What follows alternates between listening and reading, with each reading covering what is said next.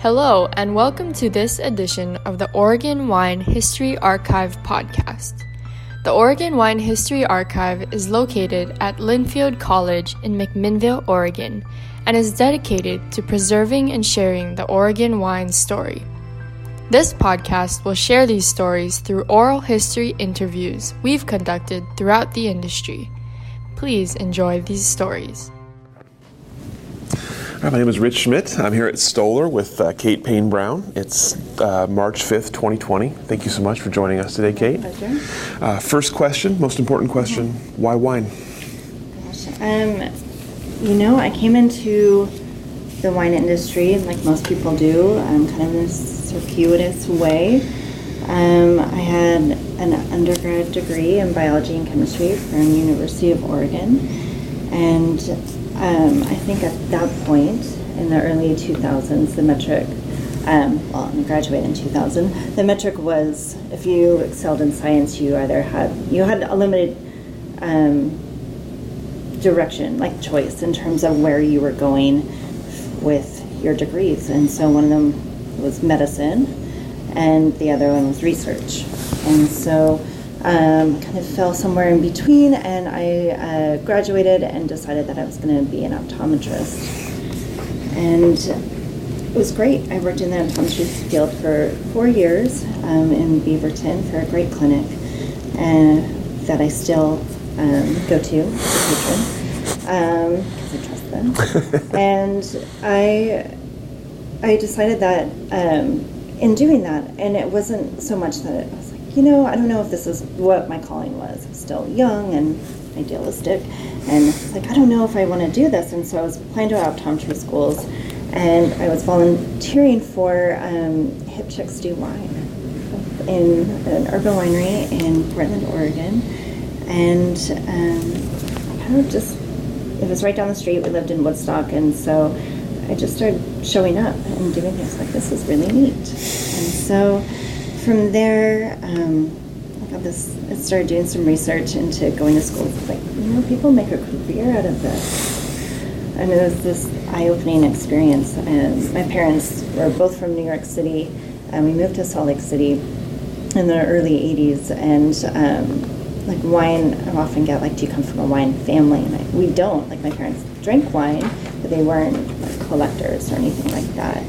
And so when I got into this field, I was like, it kind of married the idea of a science aptitude with something that was intuitive. And I think the term art gets thrown around, this idea of having this artistic part and this science part, and the marrying of the two. And I think there's some truth to that. I don't think it's as romantic as that, but there is some truth to that. And so I did my research, and I decided that I didn't want to go to school in California. I wanted to go on an adventure, and I applied to a master's program at the University of Adelaide in South Australia, and I got in. And so I think probably much to my parents' chagrin, they didn't really understand what I was doing at that point. They were like, you're not going to go to optometry school, you're not going to be the doctor that we wanted. And it took some time for them to really understand. But at that point, in my early to mid-20s, I was like, moving to Australia, we're going. And so my boyfriend at the time, who's now my husband, he was just like, great, sign me up, I'm for it, let's do this. And so we got engaged and married within 6 months of me getting accepted to school, and he came with me, and ended up, while I was doing my master's, who was not really interested at that point in the industry, fell into a job working for Petaluma, which is great, working with Brian Crozer, and working with some of the pioneers of the Australian wine industry. While I was getting a formal degree, he was getting an informal degree, so to speak. And so that was really the beginning of it. We lived there for 2 years, and then we came back just to do one harvest. And so that's the long and the short of it. I think when I was there, to kind of drive back, my parents I remember talking to my mother at the time and saying that, oh, I've got to get up early, I've got to pick my grapes for my research project. She's like, pick your grapes? That sounds a lot like farming. And so I was like, it's exactly like farming. This is what it is. It's not just, I think they had some idea that, just be drinking wine all the time or analyzing. I think there's often this confusion between like sommeliers and like going to school to be a winemaker. I've often I get the question like, I'm in a grocery store, what wine should I buy? It's like, that's not really what I do. You should talk to the nice wine steward that's in front of you. But yeah, I think that was like the initial idea of their idea of what I was doing. But it was rooted in so much science and so much research, and it was just a phenomenal time. So that's how I tripped into being a winemaker, so to speak. And I feel like everybody has this route, this way that they get to that, which is pretty cool, which makes our industry so dynamic. Tell me about the formal education. You had at that point had some experience with Hip Chicks, but clearly were kind of thrown in. So tell me about that experience, and were you hooked immediately? Did it take a little while? It was pretty capricious decision to go from like working really occasionally, not even really doing a lot of wine work, into deciding I'm going to do a master's in winemaking. It was probably one of the most capricious decisions that I've ever made in my life, but it worked out. It seemed I didn't have much experience at all at that point. I knew I wanted to stay in the sciences, and how it actually, in conjunction to that was my husband, boyfriend, we went on a Harley ride and with his dad and their friends, and we met this gentleman, and sadly I cannot recall his name, but he said that he'd met this other gentleman who was a grape consultant. That's how he described him. And this grape consultant was got a degree from OSU, and now travels the world and drinks wine, and he said had a strong science background, and OSU was looking for people with strong science backgrounds. And so that was really what piqued my interest. I was already kind of volunteering at Hip Chicks, but really the catalyst to applying to school and thinking about a career was this gentleman who kind of planted the seed for looking into a higher or more formal education in it. And I never found out who this grape consultant was. I wish I knew. That would be glorious. That would be a full circle moment right there. But I never, he didn't know his name. So I was like, okay, well, I like to travel. I like to drink wine. I've got a strong science background. This could be like the ideal job for me. And it was really as simple as that. I started looking at schools immediately, and I think the reason I didn't consider at that point OSU is because I went to U of O. And I wanted to it wasn't the rivalry between the schools, but I'd already had the adventure of moving and coming to Oregon to go to undergrad, and I wanted to, go to the next adventure. And so, and I didn't necessarily want to, at that point, pay out-of-state California tuition. So I started looking elsewhere, and I had a friend who was doing a master's in Adelaide in a different field, and she's like, this is a great program, you should look at it. And I did, and it was phenomenal. It was a phenomenal experience. I can't speak highly enough of it. What was your impression of Australia's wine industry at that point? Did you get kind of a glimpse at it? I did. We got a big glimpse at it. At that point, and it's still, there were so many wonderful pioneers of the Australian wine industry, and I was really fortunate to go to school with a lot of the children of those pioneers, and so and I remember just being kind of starstruck, like, oh, we're drinking this particular bottle, and I'm sitting next to the sun, and having not grown up in a wine family, it was like, oh gosh, this is so exciting, and it was great. You know, there were only 20 people in the master's program, and I think maybe 40 in the undergrad, maybe a little bit more. So it was pretty small. I don't know if those numbers are correct, but I know the master's one. But 20, there were only 20 of us from all over the world. But yeah, it was great. They gave us a lot of opportunity to get out in the industry, and we went on a lot of offsite kind of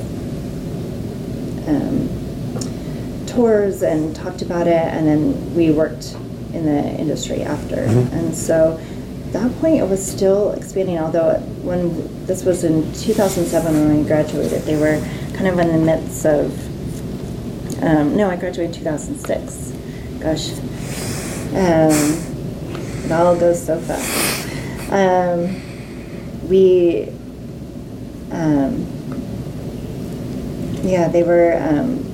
They were in the midst of like this big 50-year drought, which seemed like new to them. It's not as new now, unfortunately. And everything at that point was contracting. You know, wineries were kind of either coming together or closing, and it was an interesting time to be a winemaker there. I think there's been some resurgence, although now with, you know, wildfires and droughts and all of that, it's challenging everywhere. But it was such a remarkable place. I think the original idea for us was that we were going to go back to Australia. So we were only going to come back for one harvest, because we kept talking about, you know, Oregon Pinot. You know, oh, you Australians, especially South Australians, you don't know how to make Oregon Pinot, or you don't know how to make Pinot Noir, not Oregon Pinot. And so when we went to, we're like, well, we should come back and work one harvest and then go back to Australia and try to get our residency and stay here for an extended period of time. And so after I graduated, I worked for, I'm jumping around, but I worked for Tintara after I graduated, and which was at that point a 5,000-ton winery in McLaren Vale, and it was pretty remarkable. Actually, we had I think harvest was like over 4 months, 4 to 5 months must have been, because you'd start the beginning of January and you go through like past Easter, mid-April. And you would do 2 weeks on day shift, have exactly 24 hours off, and then go 2 weeks on night shift. And that was insane. It was insane. I think about that sometimes as I'm preparing for harvest, because I feel like the hardest time, or at least the most stress and anticipation, is right before we start harvesting. And once you're in harvest, you're doing it, right? We have, you know, you're in it.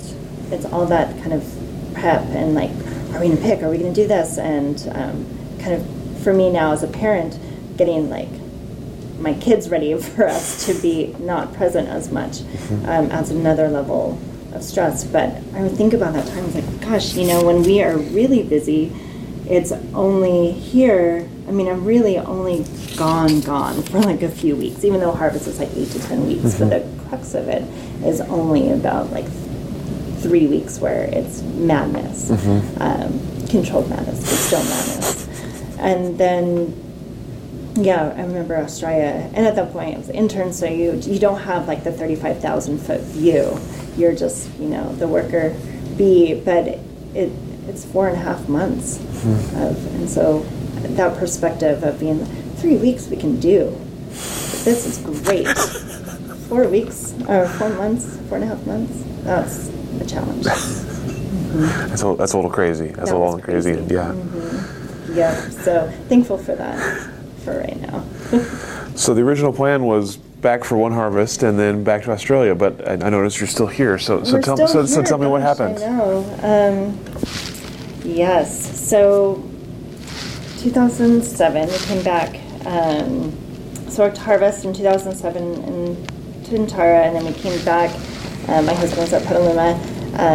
He came back and went to Domaine Serene as an intern, and I got a job at Archery Summit. and which are great wineries. So right after harvest, and 2007 was, an interesting harvest. It was really warm growing season, and then it got pretty rainy, and I just remember it being a pretty intense harvest. And after that harvest, it was before the recession and things were still expanding, we both got offered great jobs. So I got offered right after harvest, pretty much after harvest, the enologist position, and then quickly moved to assistant winemaker at Archery Summit. And my husband got offered the cellar master position at Domaine Distillery. And it was so serendipitous in that we both got offered these positions pretty close together, and it made our decision pretty easy. Positions like that don't come up that readily, and so we made the decision to, we'll just see. We'll take these jobs. They don't get offered that often, and so let's do it. And so we did. And so now that was 2000, beginning of 2008 to end of 2007, so 12 years later, we're still here. Time does go quickly. 12 years, house, 2 kids. It goes by in a flash. Tell me about your time at Archery Summit. We were talking a little bit before we started about some of the people you worked with there. So tell me about who was there when you were there, and who mentors, and sort of the job you were doing. So fortunate, because I got the opportunity to work with Anna Matzinger and Lee Bartholomew. Anna was the head winemaker at the time, and Lee was the vineyard manager. They're both co-GMs. But to work with it. And then Corey Beyer, who is still there. He was a cellar master at the time. But to work with such an amazing team. I was there for 6 years, and over 6 years, it was just a wonderfully supportive atmosphere. Certainly not without, challenging harvest or whatever, but it was certainly an informative time for me, and really shaped my career as a winemaker and my perspective of making wine. And I'm still incredibly close to Anna and Lee, and I count Anna as one of my mentors, who's really helped me become the winemaker that I am today. So it was great, and at that point to be on a all-women winemaking team, 10 years ago was pretty remarkable. And I've been so fortunate in that worked with amazing women led companies for the most part, and teams. So it's helped me become a better manager and think about things from a different perspective. But it was great,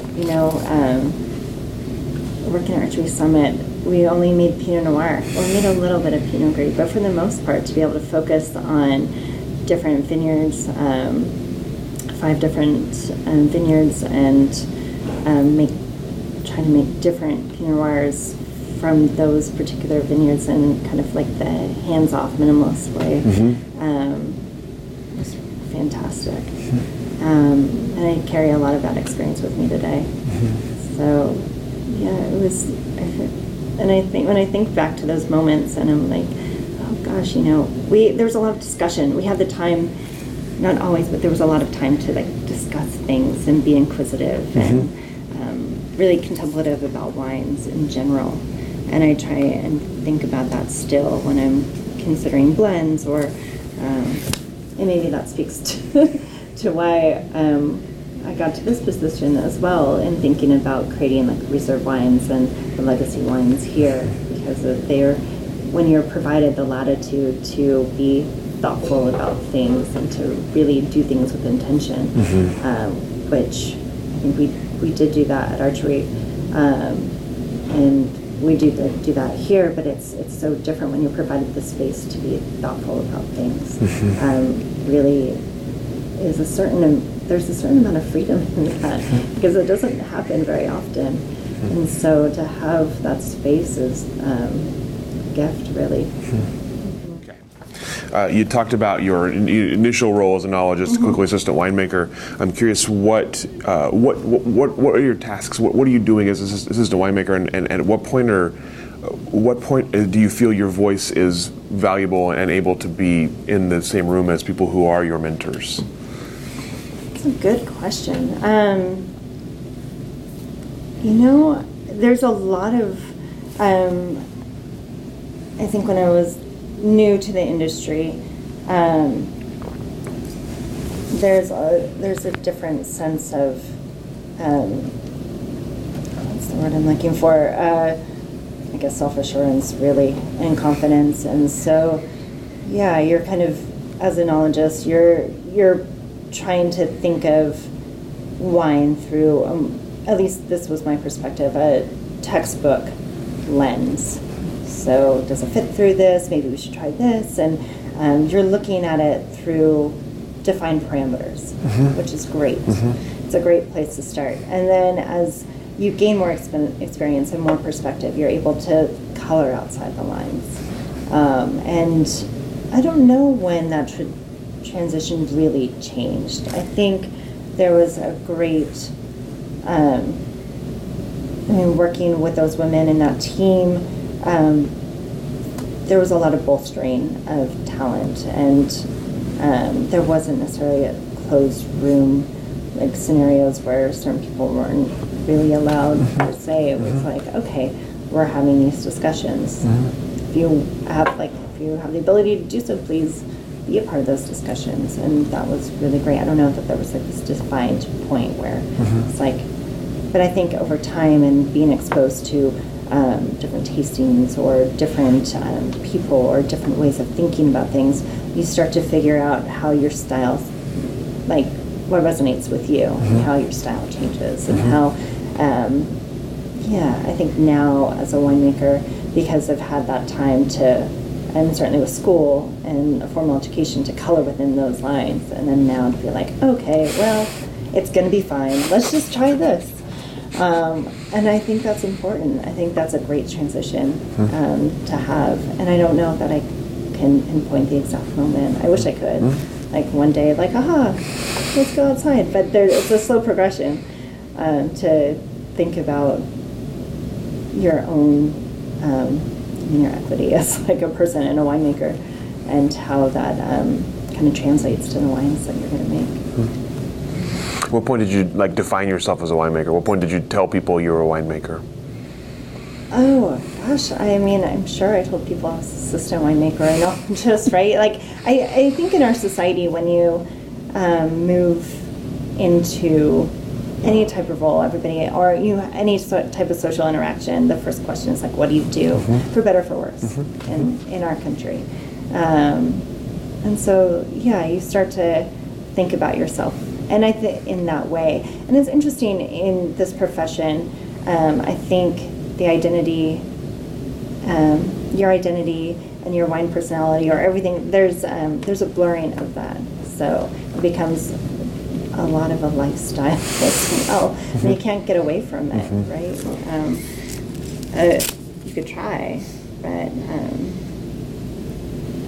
certainly it's more difficult to remove yourself living in like wine country and working in wine, and it becomes part of who you are, for better or for worse. It definitely leaves a mark. So in a good way, but yeah, it becomes part of your identity. I don't know when I started considering myself a winemaker.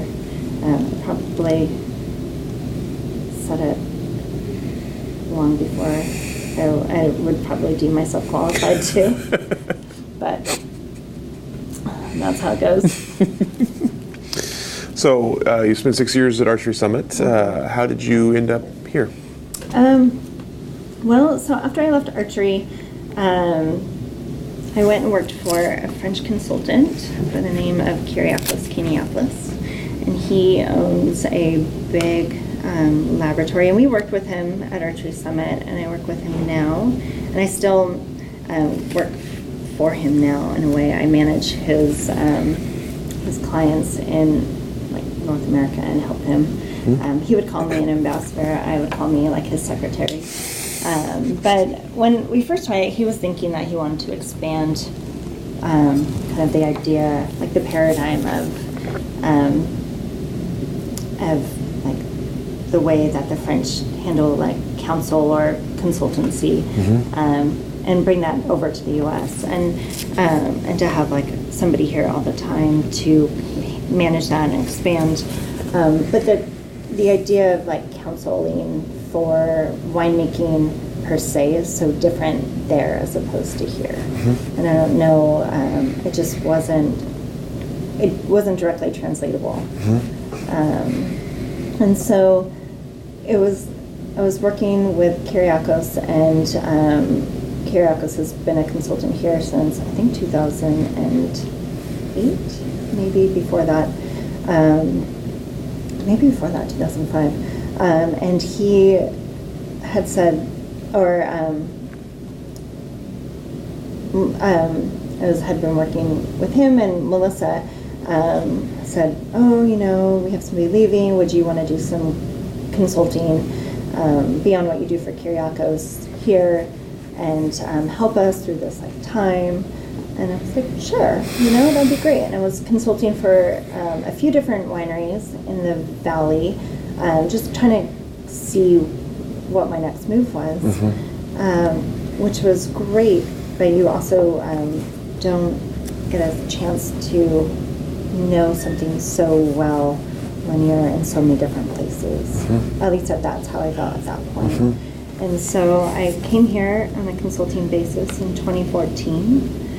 And then in 2015, we started expanding here.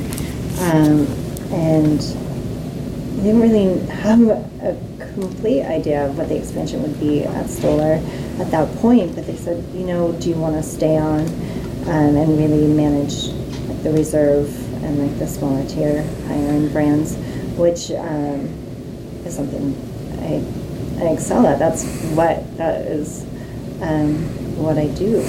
And so it's like, this seems like a great opportunity. So that's really how I ended up here. And then since then, it's been phenomenal. It's been, the transition from Melissa going to VP of winemaking, and then the transition of getting and building the new facility in Ben Howe, taking over and managing that facility, and kind of having, different rooms of winemaking, so to speak, different wineries under the same house, and being able to focus on like the larger volume and the smaller volume within the same company, and having people to manage that has been remarkable. So you're focusing on the reserve, the small, you say smaller production, higher. So tell me about focusing on something so narrow at a place like this. How do you define your role in that way? How do you work with other people who are doing similar things? I think it's become easier. Well, I think it's easier now that we have, a defined person for each building, and that really lends itself to helping that definition, because we are constrained by space up here and capacity, and how it kind of worked out was that we realized that we needed two separate teams within our production team, one that focuses on the reserves up at this facility, and then another team that focuses at the estate winery.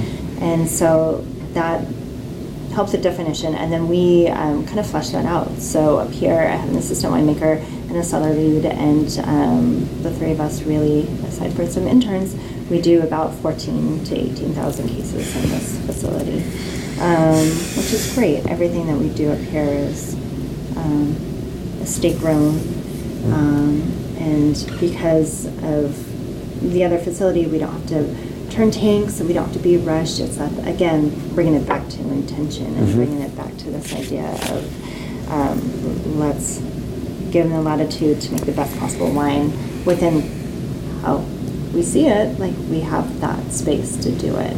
And so as a winemaking team, we come together for blending, or we have meetings where we discuss ideas. We do all of our bottling at the other facilities, so we all lean on each other for different things. And it's been great.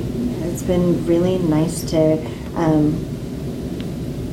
have, this space, but then also have a broader team to bounce ideas off of. And then with Shahanlin being involved as well, that's, the experience and the brain power of a pretty dynamic winemaking team, and we all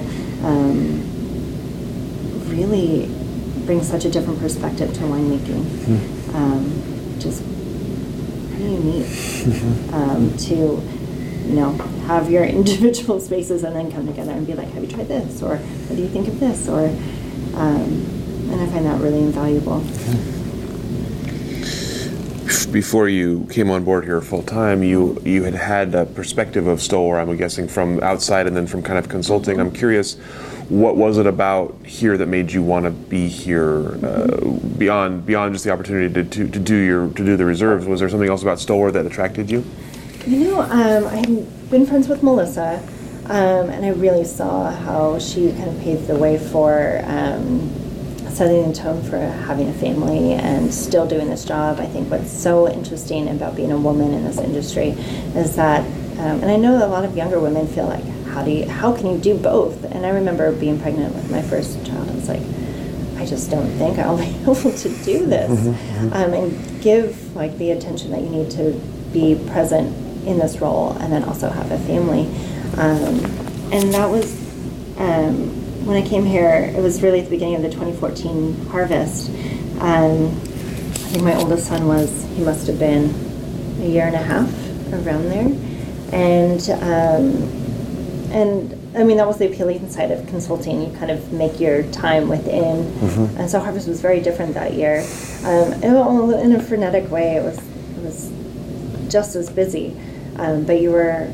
I came here and it was like, oh gosh, I saw how the team interacted, and I saw how the beautiful property. I had spent time here, but didn't really understand the nuances of like the old vines, or like the property, or really the history that was so ingrained in here. And I really liked it. I really felt that this company valued its employees and its and I could still I could envision myself having being a mother and still doing my job and being able to do it well under kind of the guidelines that were already set here. So that was incredibly attractive at that point. And also to bring back the idea of focusing on one piece of land and making the best wine for that particular site. It's funny, in retrospect. There's a lot of wonderful women in our industry, and we get together, and there's the idea of trying to manage it all is still something that we still talk about, right? In between, report cards or making sure my son gets his soccer stuff this morning before coming here. But it doesn't stop, so it's what it is in a good way.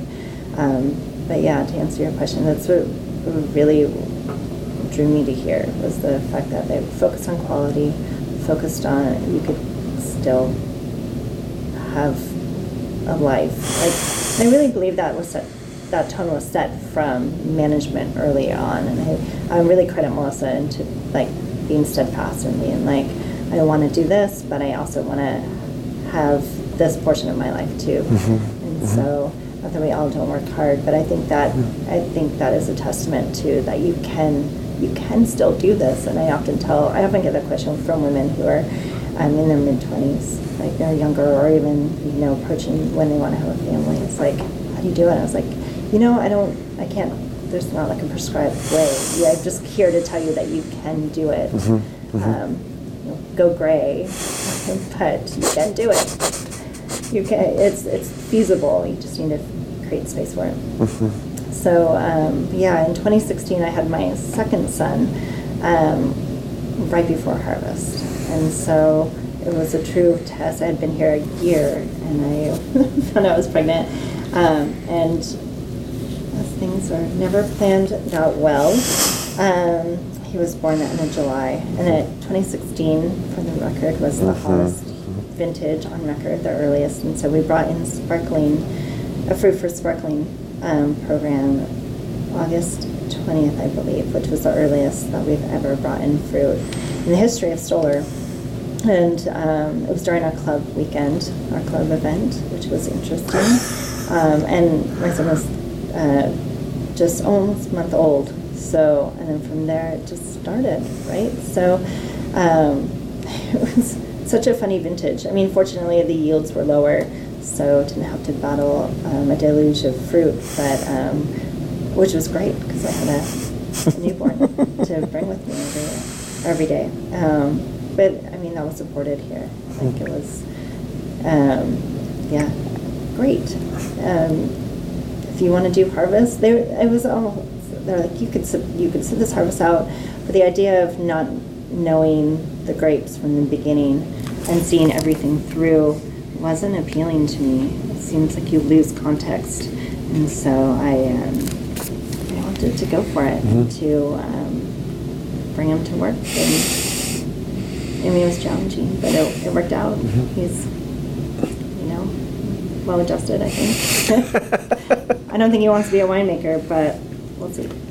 We'll see. Got time to change his mind. Yeah, exactly. He's 3.5. He wants to be a unicorn, right? Well, so who doesn't? It's true. So true. You talked a little bit earlier about this industry in particular and how you kind of have that blend of like you're kind of always in wine. It's always part of what you're doing. I'm curious as there are more and more women like you coming into the industry who want to have a family. Are you seeing the standards change a little bit? Are you seeing more places that are more flexible like Stoller has been? I'm hoping so, and we're advocating for it. So I have a tasting group that really Anna Metzinger and Cheryl Francis started, and it was there's 7 of us, and it's like Lynn Penarash, who's the first woman winemaker, and Louisa Ponzi, and Gina Hennon, and Wynn and Peterson Entry, and me. And so like there's this thing that we started about 5 years ago, just kind of meeting and tasting through each other's cellars, and from there it's kind of grown into this idea of like, wow, we have this forum for support that we feel like other women should have. And and right now we're in this moment, this groundswell of forum and symposiums for women, which is great. But we wanted to focus more on the production side, because there is that idea, like the standards for women winemakers as opposed to men are a little bit different. And so we're trying to advocate for that and provide the opportunities for women to, have networking and mentoring opportunities within our industry. We're just like in the beginning of that. We started a group called Women in the Room because we often felt that there's always, one woman on a panel or one woman in a tasting. So instead of like one woman in the only woman in the room, which we joke that like one of the 7 of us are probably like the only one, the token woman on the panel or something like that. And I don't think it's intentionally like that, oh, we need to put one woman on there, but you look around and you're like, wow, I am the only one on here right now. And everybody kind of, all of us, I mean, take turns kind of being that person. For better or for worse. I mean, I'm glad somebody represents at some point, but the idea of starting like this broader forum was to change that and bring more women to decision-making roles in the production side, and to be invited to the table. And so, we're in the beginning of it. So I'm hoping that it changes. And I think it has. I mean, I see change even in 12 years that I've been in the Oregon wine industry. I think there's certainly, I see it in just the applicants in terms of interns that apply. I think there's often more women applying than men, which is great. So it's just providing those opportunities. Tell me about coming to a place like this where you're focusing on only estate grapes and only part of the winemaking. Tell me about learning the property, learning your vineyard, learning your grapes, and trusting yourself to make those kinds of wines. Yeah, that's, I think, where experience comes in and perspective. I think it would have been far more nervous, or maybe less confident about it, had I not had so many years at Archery Summit where we were doing something similar but different, right? Because every state is different. But kind of embedding yourself in the land and the winery and kind of figuring it out has certainly helped me understand, and made me more confident, like my decisions to pick or my decisions to leave wine on skins for longer, or the decision to move to all native ferments or things like that. And that just comes with time. I think the first year it was like, okay, the blocks are set up in such an interesting way. I often say it's like the Dewey Decimal System, because we have like 11.1, 11.2, and then we have like 20.1, and it's like they're all broken up, and the difference is like, either spacing or like difference in rootstocks or clones. And so really kind of getting a map of the vineyard and knowing what's going to work well for the programs. I mean, the benefit for me coming in and working and having Melissa and the history that she's had here is like she kind of established some of like the sections that we would consider like Grand Cru sections.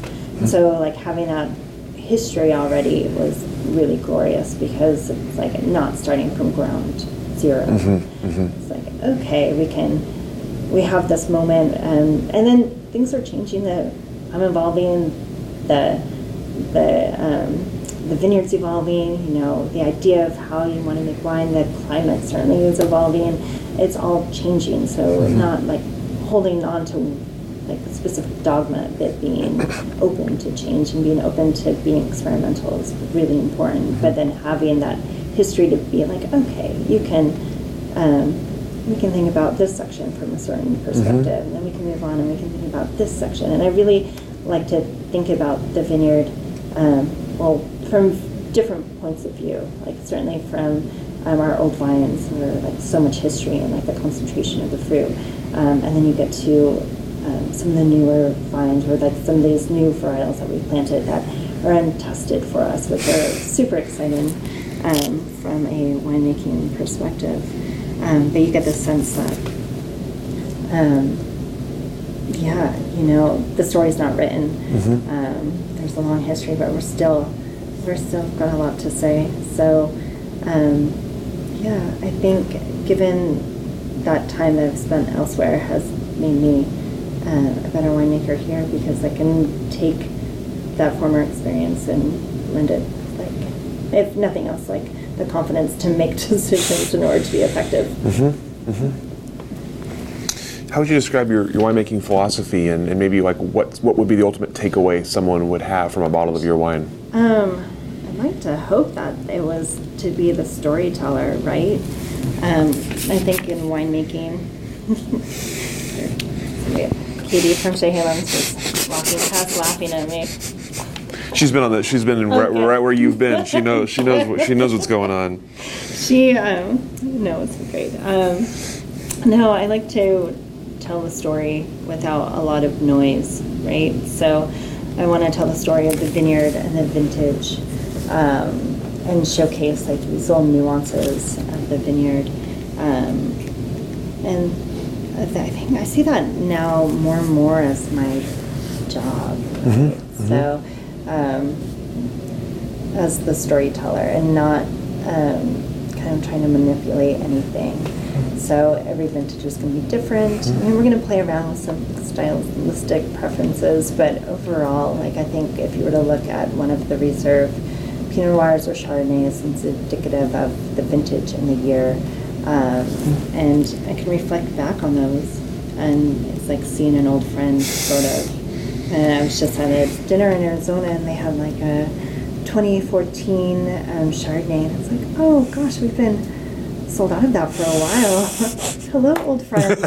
How are you? And it's so nice to think back, or when I think about like 2016, and which we're still, we're just now kind of selling out of. And when I revisit that wine, my God, that was, I mean, I just had a baby, and so I think back of like how hard that vintage was, and it's like listening to a seashell, and you could kind of hear my son crying in it, and not in a bad way, but it's reminiscent of that time and that place, and that story of that vintage, and the fact that it was so early, and you know, it just kind of compounded everything. But again, like and for me, like telling, being able to like show what each vintage brings is really important. And so I don't know if that's like a pinpoint style or, but it's important to me. So I think about that through using native ferments or trying to not be as heavy-handed or contrived. That is my goal. So if the story of the vintage is that fruit wants to stay in the tank longer, then that's going to be what the story is. Like 2019, that was the opposite story. So you never know what it's going to be. I think over time, well, yeah, like in this vintage in particular, where it was pretty cool and more classic Oregon, I mean, having the lens and the perspective of some of those cooler, challenging vintages was really beneficial. And then having the idea of it's all going to be okay, right? We love to drink these wines. We love to have these wines now, right? And like 5-10 years later, those cooler vintages are often the wines that we reach for first, with far more stories to tell. So, yeah, I think it was interesting this year that, you know, a lot of winemakers or young people to this industry hadn't experienced a true Oregon vintage. Kind of brought it back around, and it was great, you know, to flex a different muscle and to think about wines in a different way. Solve some challenges you hadn't had to solve in a while. Yeah, or to think about it in a different way, you know. Yeah, we were telling ourselves a story of like,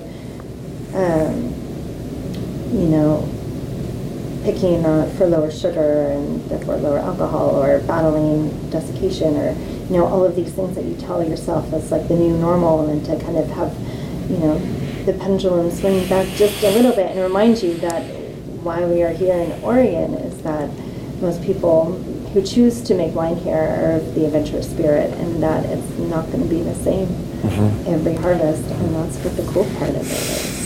And you can't just sit back and expect it to be one way, even when you think, I mean, right now I keep saying, oh, it's going to be our early vintage, and it might be, but who knows, right? We've got a long way to go until we're actually picking grapes, maybe in August, perhaps in September.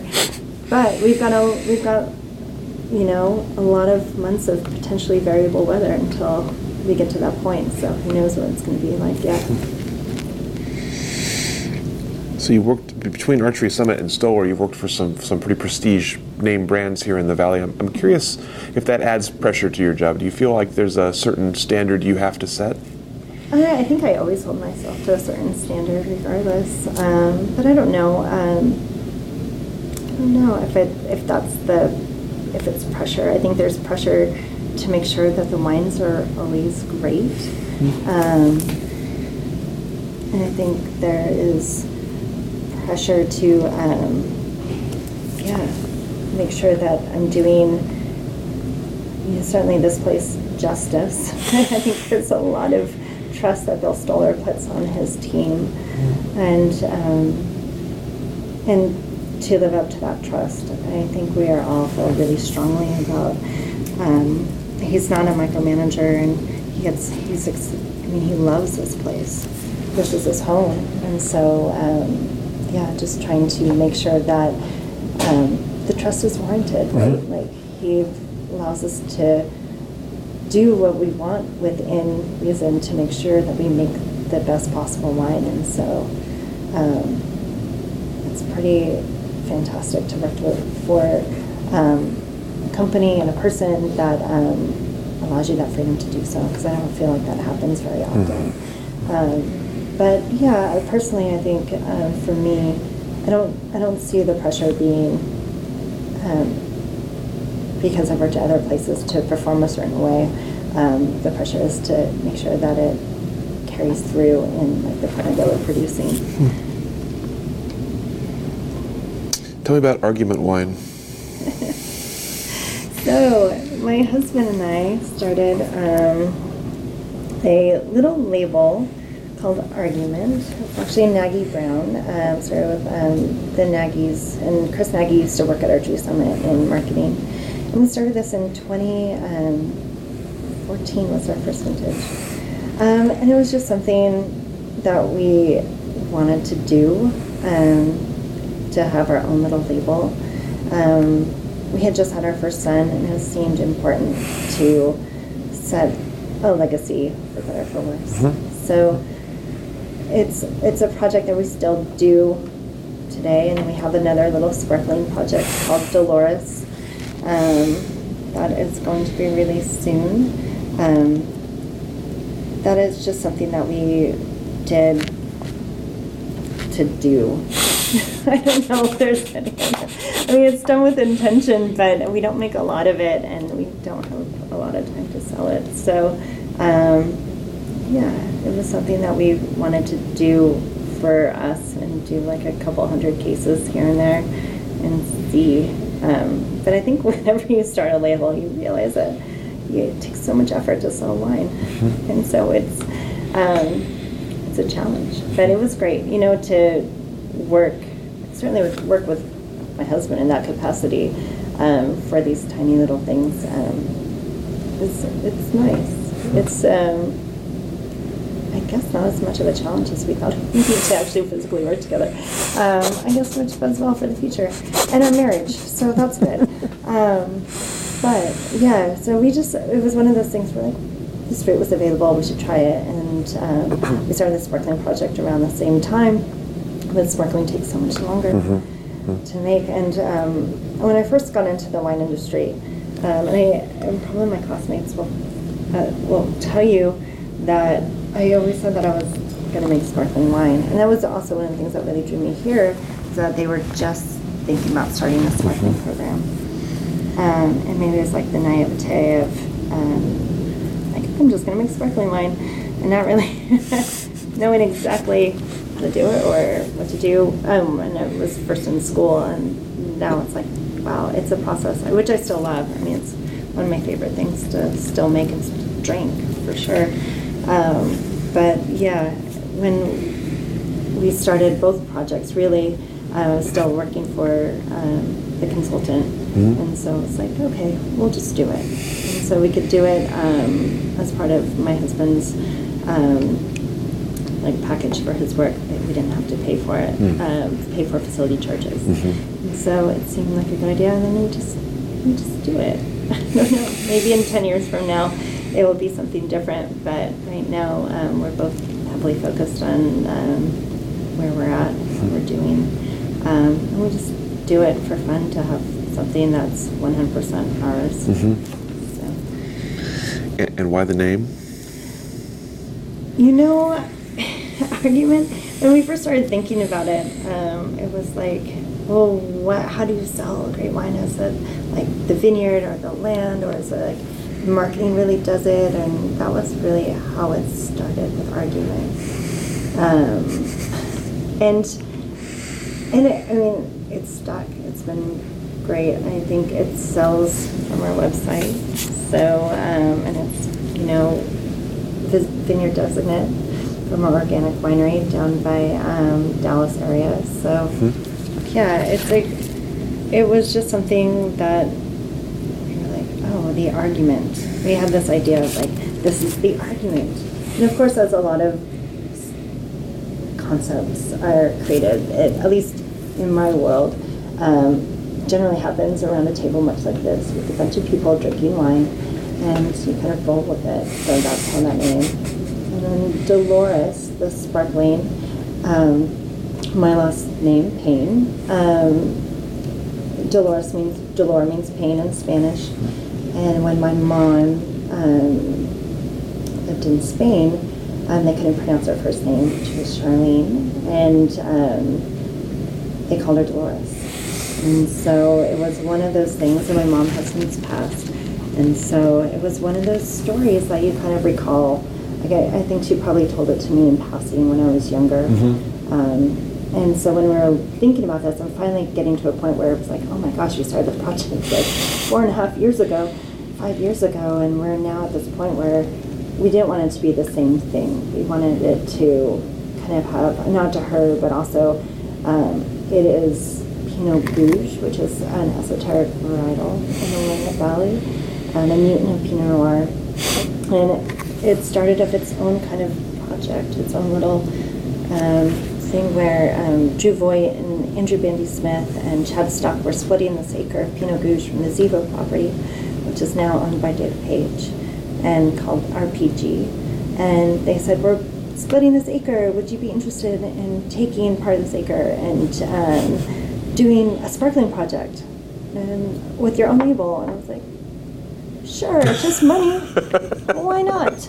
And so we did, and we've just been kind of doing it. So it will come out soon. It's only 100 cases. Again, they're micro projects, but it's just something that we started to just to do and to have for our prosperity. It's nice of them to come to you with a fully formed model here. Here's the grape you're going to take. Here's what you're going to do with it. Yeah, isn't it so funny? So you get to these point. I know. It's like, sure. I mean, again, I guess another capricious decision that worked out, but it was like, why not? I mean, that could be interesting. I think the idea was that we would all sell it, like, collectively, like support each other in those entities of sale, but their wines, being not a sparkling wine, were ready so much sooner than the sparkling that they were probably already moved past when we'd even do it. So, I mean, everything evolves and changes. So that's just how it started. And who knows what will happen in the future. We just wanted, at that point, 5 years ago, before we were in certain roles in certain places, we just started it. We perpetuated it, like a ton here, a couple tons there. So yeah, it's a cautionary tale. Starting your own project. But I mean, Stoller's been super supportive. I mean, it's just one of those things that I guess could still be considered a hobby, but we sell occasionally. You've talked about sparkling being the kind of the sort of the jewel on the crown of coming here and working, and something that appeals to you. What about the process of making it is appealing to you? Why do you enjoy that part of it? It's hard to make sparkling wine and do it well. I don't know what it was. I mean, I think I'm not unlike a lot of people in that I've always liked to drink sparkling wine and champagne. So if you were to put me on a desert island, I'd probably say I'd take a handful of champagnes with me. I think when I first started looking into it, I was like, gosh, it takes a while. The wine is so transparent. It can't have any flaws, and if it does, it will show through, and it's not going to be as good. So there's a challenge in it. And then to have this product that the road is so long to get to the end point, make it a traditional method, sparkling wine. It was just appealing in that. I mean, I think I lobbied. I remember asking Anna, and we should make sparkling at our church summit. And they were not really excited about keeping, wines just sitting there for 3 to 4 years. That's a lot of capital, right? Which I totally get. But it seemed, and it's so funny, when we started it here, we really started at Stoller 2013, kind of dipping the toe in, and then 2014 we started farming specifically for sparkling, and we've really started making an intentional move to make more high-end sparkling wine. And now to look back at that the ethos and the idea of the category of sparkling wine has become so much broader here in Oregon, and I'm so proud to be among I mean, not as, not like first like Roland or Tony Soter or, you know, some of the initials, but in that beginning next wave of like producers wanting to make quality sparkling wine.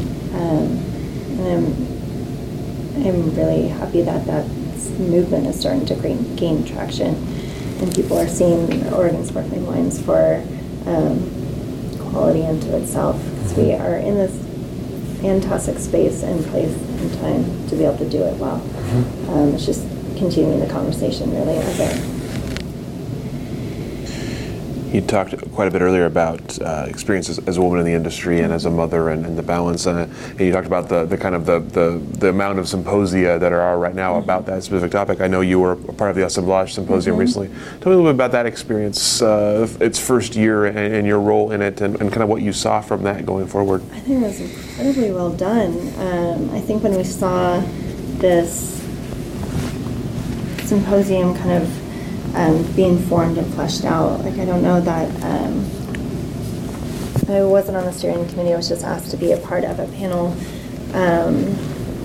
It was actually put together by Wynn Peterson Edry, who's in our tasting group, and she asked 4 of us to be on the panel to talk about, they said lessons from the cellar, which I kept joking that I was like, oh, you know, how to properly coil a hose, or things like that.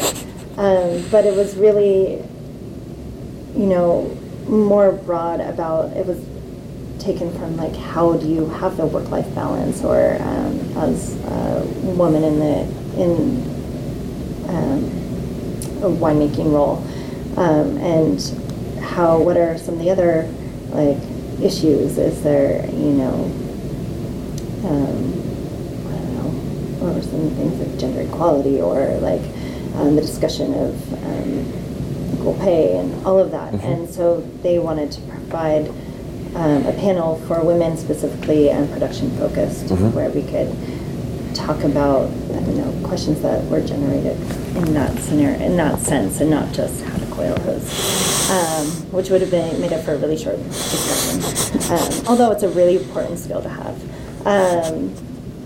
It was good. It was, I think we often take for granted once you reach a certain point in your career, like, and if people still have like the same struggles that you did when you were earlier on in your career. I mean, we all have things that we, challenges, and certainly successes, but I think it was beneficial, and what was told to me after was that, you know, some of the questions specifically about like having a family, or how to navigate like glass ceilings or things like that. And my takeaway from it was that we still need to have these conversations, and that we still need these forums to support each other, and to, I think there's I think it's getting better, but a lot of people didn't talk about these things in a more global or broader setting for the longest time. And so to have these conversations, like no holds bar, like, what did you do when you were nursing your child and doing this, or random things like that. Not random, I mean super important, but things like that, like kind of the nuts and bolts of it. And so it was great, and the whole 2-day symposium was phenomenal. I think they did an excellent job of not just talking about, you know,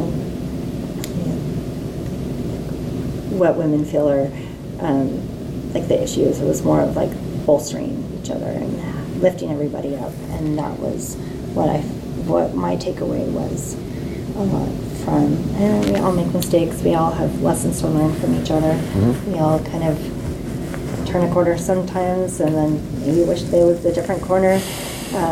But I think what women do well, what was interesting, they talked a lot about, like, you know, the fight or flight application, and how that paradigm was originally established from one subset of like men in like 1930 or something, as is now still something that people talk about to this day. Like, oh, it's your fight or flight reaction, and they're like, oh, no. When studied with women kind of tend and befriend, and they gather their village or their crew, and they unite, and then they go fight. And so I was like, yes, that is so true, right? The old adage that it does take a village is so important.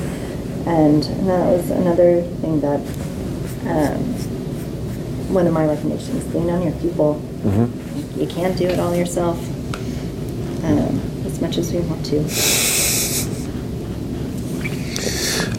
Tell me about what you've seen change in the industry since you've been a part of Oregon Wine, and kind of where it stands now in 2020. When I first came back, we were to Oregon.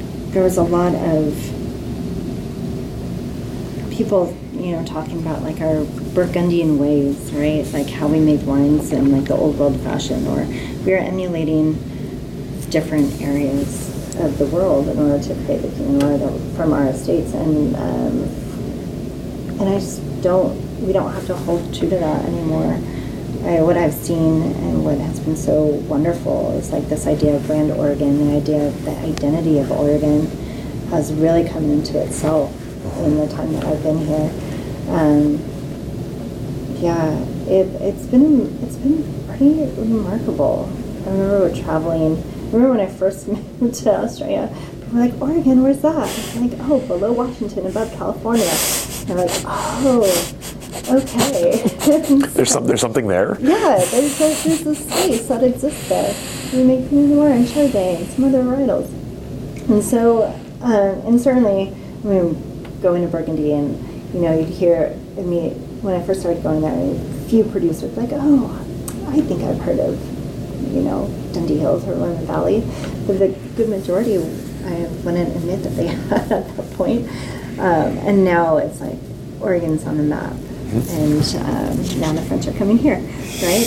And so it's been such an interesting time in that 12 years, 10 years. Things have changed a lot. There's certainly more wineries. There's the same amount of collaboration, I would say, and conversation, which is great.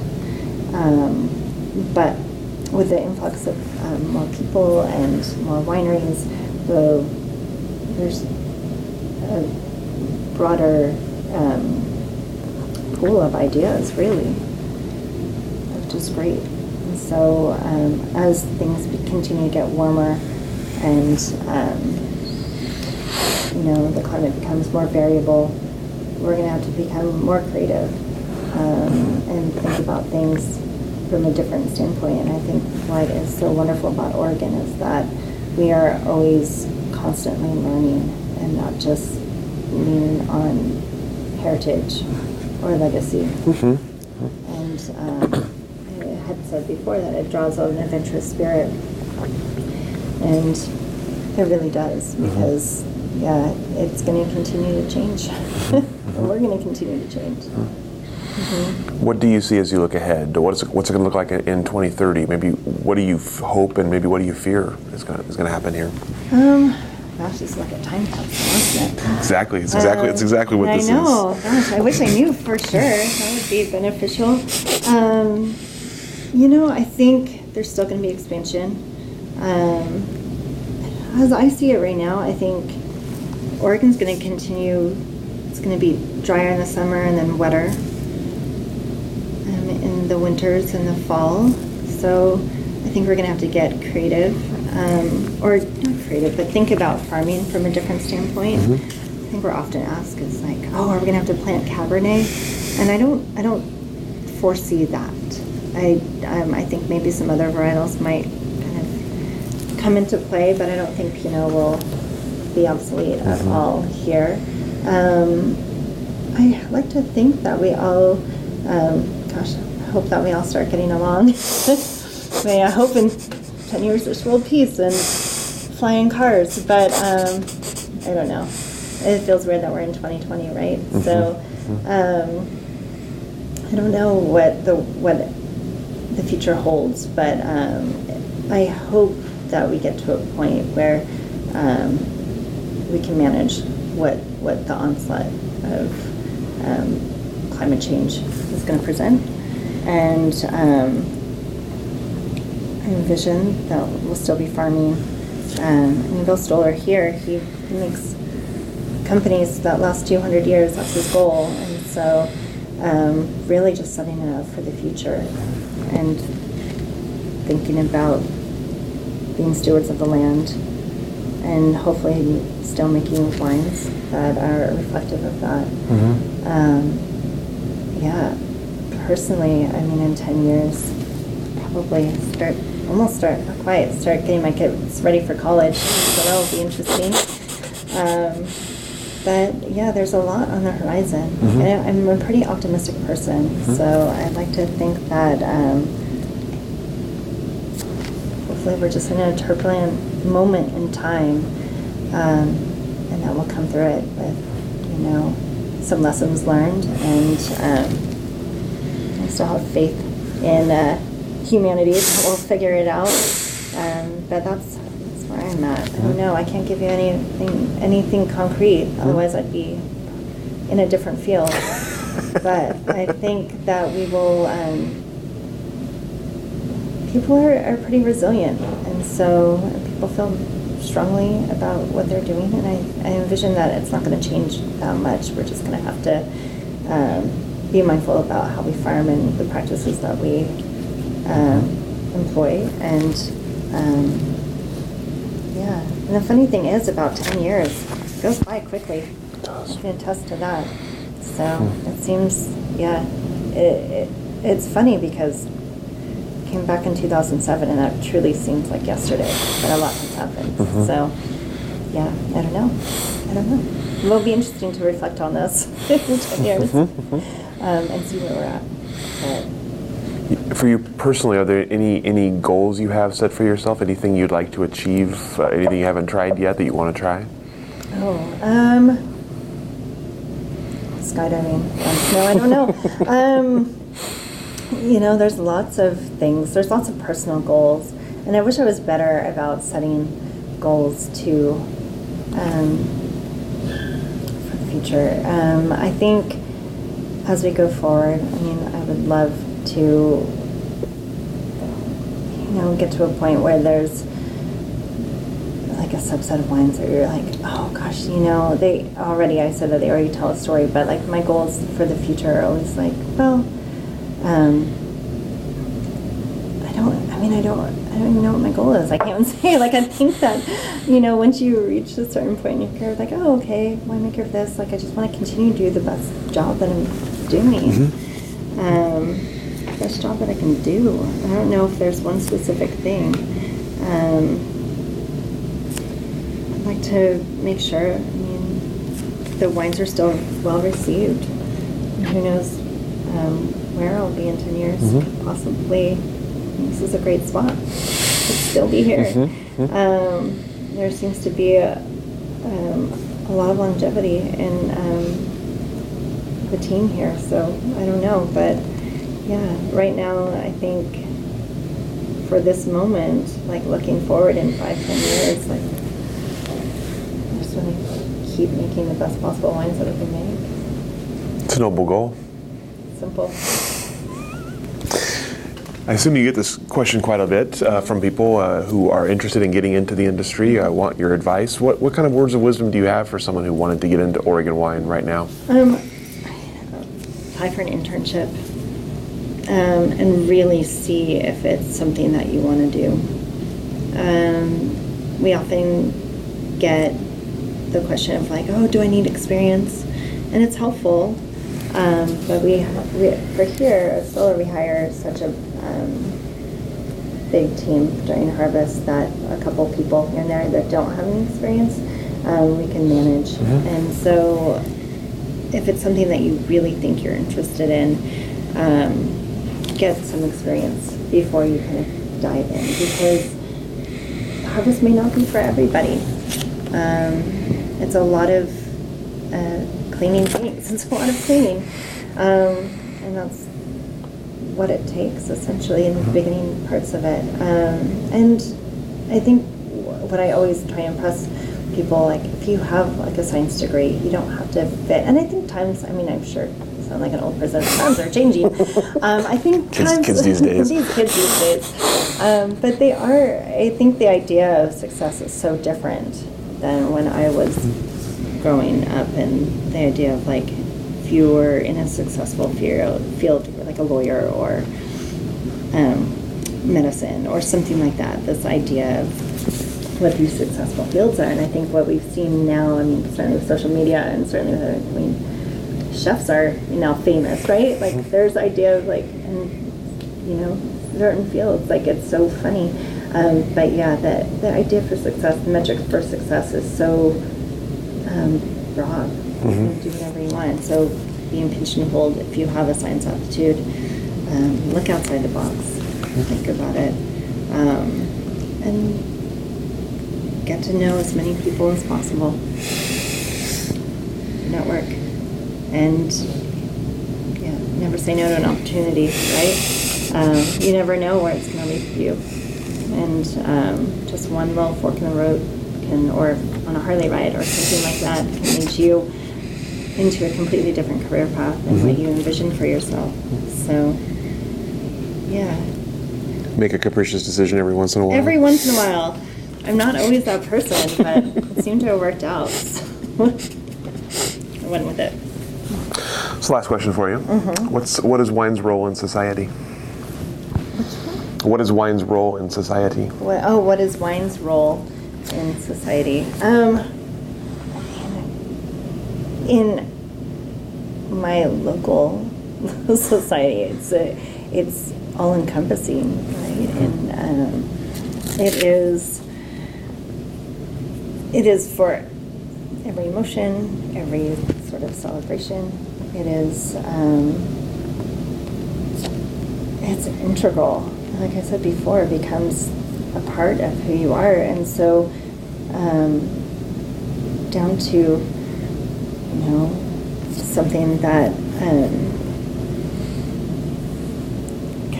helps you, I don't know, reflect on certain things and be a catalyst for ideas. I think wine is something that's so cultural too, in that it becomes this beverage that, like, you have with a meal, or you have after a hard day, or after a good day, after so many different moments that I don't know. I feel lucky to be able to create something that can be so impactful for so many people, and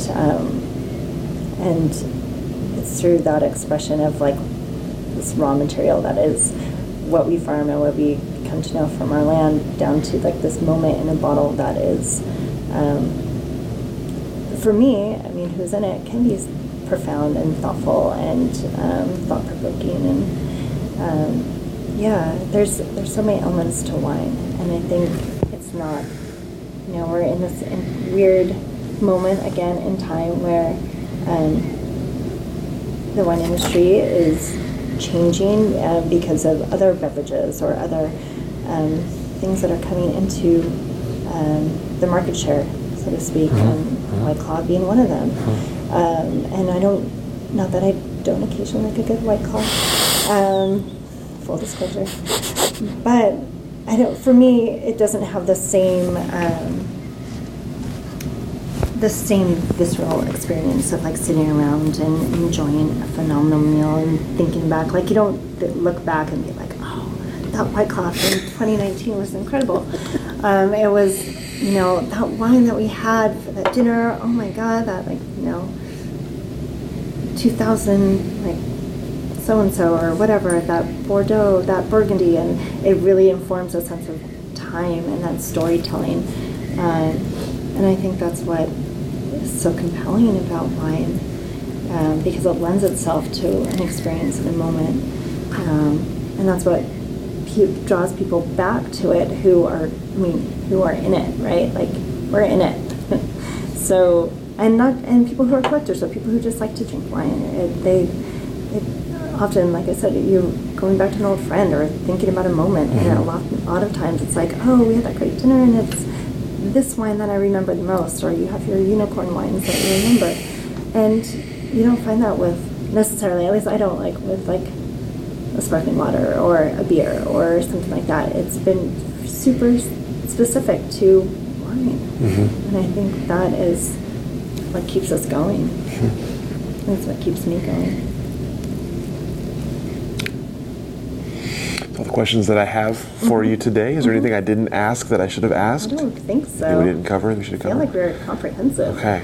Excellent. Well, that was a pretty great way to end it then. That's a fantastic answer. So thank you so much for your time, for your stories, for sharing your perspective with us, and we will let you off the hook. Oh, good. Thank you for joining us for this edition of the Oregon Wine History Archive podcast. And thank you to all the supporters, partners, donors, and interviewees who have made our project a success. Be sure to check out our website at OregonWineHistoryArchive.org for more interviews, plus photographs, wine labels, and more. And stay tuned for more interviews as we tell the story of Oregon wine. The Oregon Wine History Archive podcast is brought to you by the Oregon Wine History Archive at Linfield College. The executive producer is Kiana Anderson. Producers are Rich Schmidt, Rachel Woody, Stephanie Hoffman, and Camille Weber. And a special thanks to all the Linfield Archive students who have contributed to these oral history interviews over the years.